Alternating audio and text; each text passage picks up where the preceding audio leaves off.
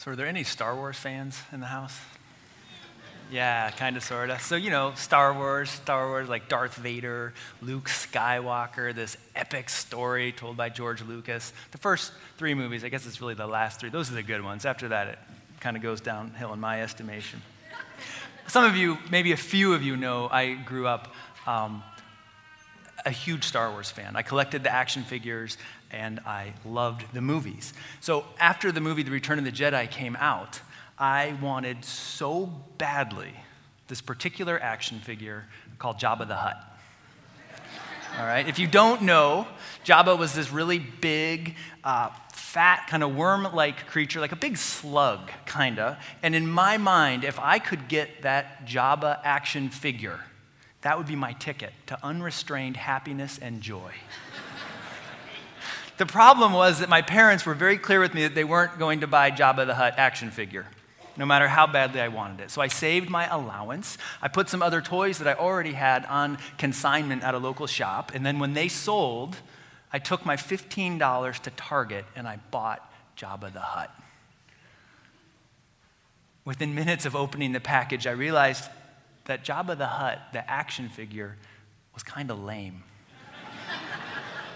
He was made of cheap plastic, and the paint job was not a very good one. He looked sort of silly, in fact, and it was nothing like I had imagined it would be. I realized in that moment I had projected way more hopes and dreams onto Jabba the Hutt than he could possibly fulfill. I'd gotten exactly what I wanted, and all I felt was disappointment, some sadness, a desire for something else. And I was out $15. Even if you have no idea who Jabba the Hutt is or what Star Wars is about, I'm guessing you can relate to this experience. You've had a moment in your life, maybe as a child or an adult, or many moments where you got that thing you wanted. You got the bike or the pet or a piece of jewelry or the acceptance letter to college or a trade school, or you got a job or a house or a partner or a child or 2.3 children. A family, the picket fence, something you really wanted, and then you found yourself stymied and stunned and saddened as you realized things weren't quite how they thought they might be. And I realize, as I lift up this question this morning, I'm coming at this question with a particular lens and a certain kind of race and class privilege. So I know this question can be nuanced and more complicated. One could ask this question, take this question and turn it around and ask, what if you never get what you want? Because what you want is respect and basic human dignity and a fairness that seems elusive. And yet, even in cases of oppression and injustice, I believe there are still those moments where one gets what they want and finds it to be very different than they imagined. I'm reminded of the book Enrique's Journey, which I just recently read, which is the heartbreaking and incredibly moving story of this 17-year-old Enrique who leaves Honduras, who travels on the tops of trains through Central America and then Mexico to reconnect with his mother, who left 11 years ago, to reconnect with his mother who now lives in North Carolina. When he finally reunites with her after this month-long journey, when he finally reconnects with her, which is exactly what he has wanted, he finds their new relationship and this new country he's in to be far more complicated and challenging than he'd imagined. He got what he wanted, but the question quickly becomes, now what? So despite racial and class barriers, this experience of, I got what I wanted, but now what? That seems to be part of the human experience. And the other side of this question, of course, is that sometimes you get what you really want, and it's fantastic, right? There's no apparent downside. Happiness settles into your soul, and all is bliss. That can happen for a little while. But the human condition, and certainly the teachings of poets and of religions and even of fairy tales, paint a very different picture. They suggest that we don't truly know what we want, or that our wants have no end, and that we're always asking, now what? A classic example of this is this Grimm's fairy tale that I'm sure some of you know about a fisherman, his wife, and a talking fish. You may know this story. The fisherman catches a talking flounder, like you do. Sometimes you're just fishing and you catch a talking flounder, and the fish says to him, "Hey, throw me back into the water," like a talking fish does. And he does. And then when he gets home, his wife says to him, "What the what? Like, that was a magical talking fish, man. You need to go back there and ask that fish for something because it'll grant a wish for us, I'll bet. Go back there. We live in a shack. Go back and ask that fish for a cottage." So he goes back and he asks for a cottage, and poof, they get a cottage. And then he goes back and his wife is still not happy. And I told the first service, I'll tell you guys, the gender dynamics in this story, I'm not sure I care for them. So we could pretend it's the husband who's not happy, or maybe it's a lesbian couple or a gay couple, but just this is about human nature right here. All right? So the cottage isn't enough, so the fisherman goes back to this talking flounder and says, "How about a big stone palace?" And then that's not enough, so a request to become a king with lots of stone palaces, and then an emperor, and after an emperor to become the pope, and after that finally a request to become like God. And the flounder at that point says, not so much. You can have your shack back. We get what we want, and then are surprised to realize it's not what we want at all, or that we want something else. And so today, as we continue to dig into the theme of "We've been waiting for you," we're exploring what it means to welcome, to be hospitable even, to the strange feelings that arise in us in the guest house that is our being when we've been waiting for something or for someone, and then it arrives, and then all kinds of unexpected feelings and disappointments arrive with it. I remember talking to my spiritual director about this some time ago, about how easy it is to be enchanted by something, to be captive to the illusion of what we think something will be like.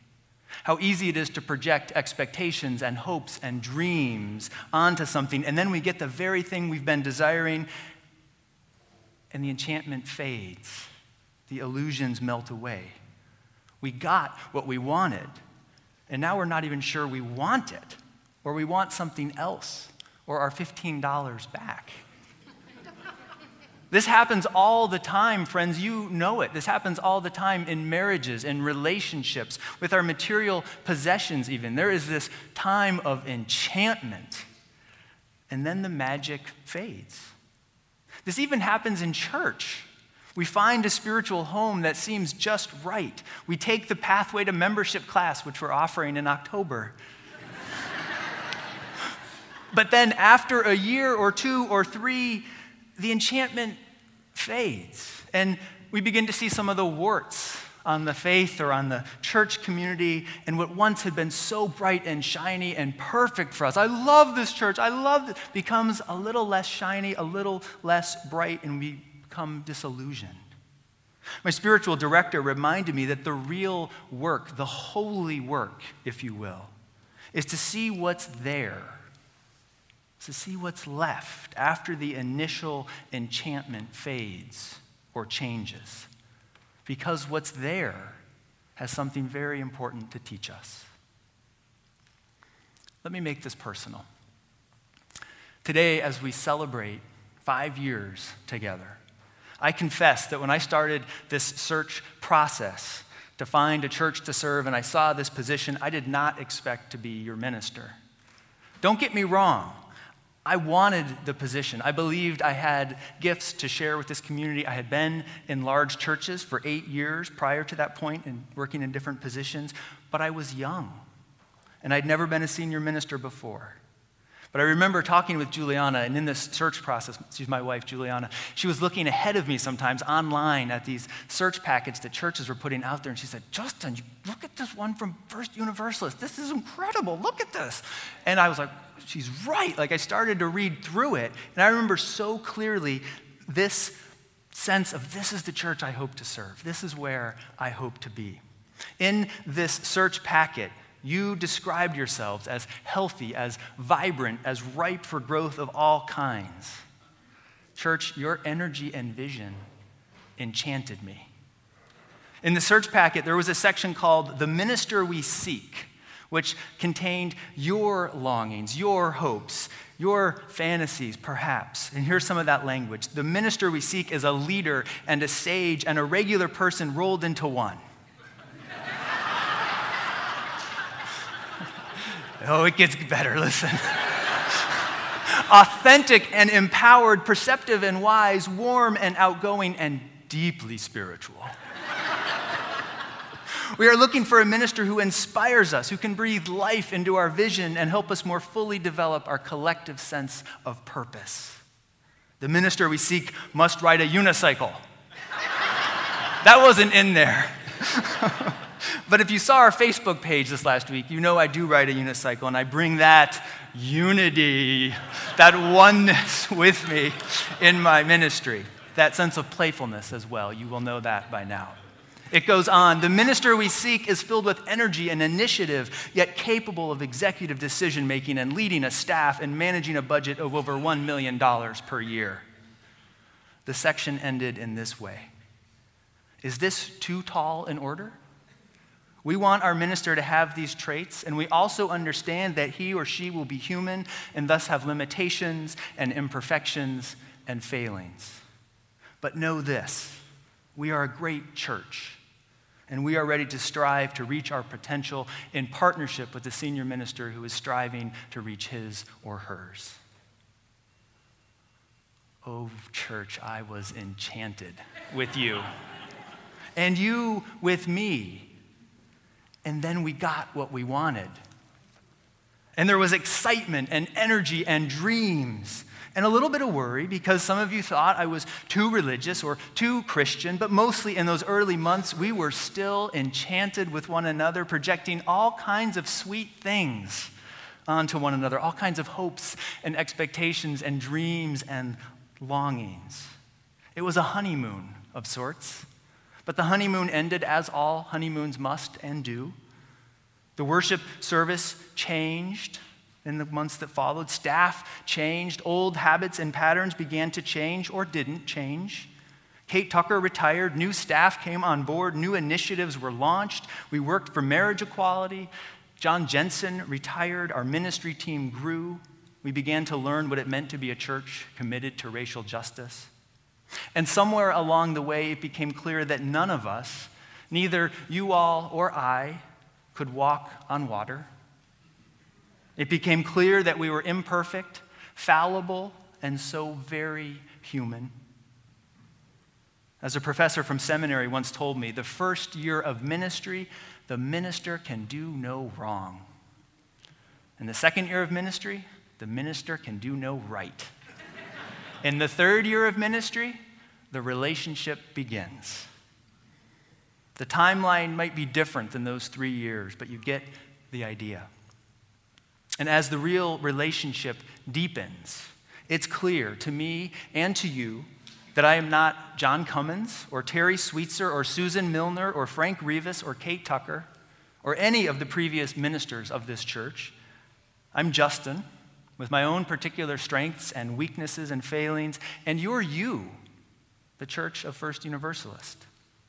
We have hopes and dreams and fears, and we bring our imperfect selves together in a beautiful kind of messiness as we practice giving and receiving and growing into love's people.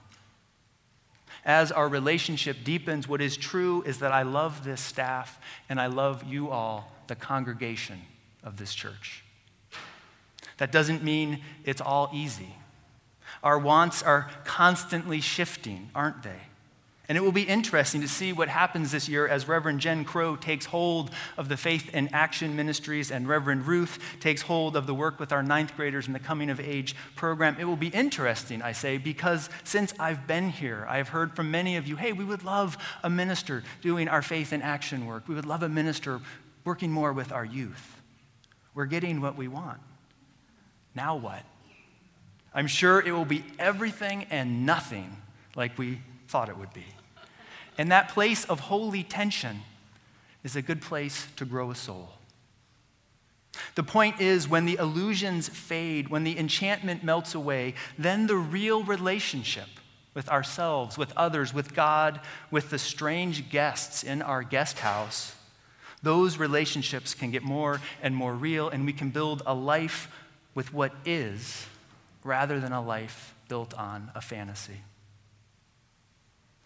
Said another way, when we have the courage to acknowledge that we were enchanted and that the enchantment has faded, then the holy work, as Ginger said this morning, of seeing ourselves as real human beings, lacking in the ability to control our world and make it perfect, then that real work can begin. When we let go of illusions, then the real work of sharing our hopes and fears, of being seen and known and loved by others, that work can begin and can begin again and again. So friends, when the enchantment fades, when the illusions disappear, may we be hospitable with ourselves and with those around us. And let the church say, Amen.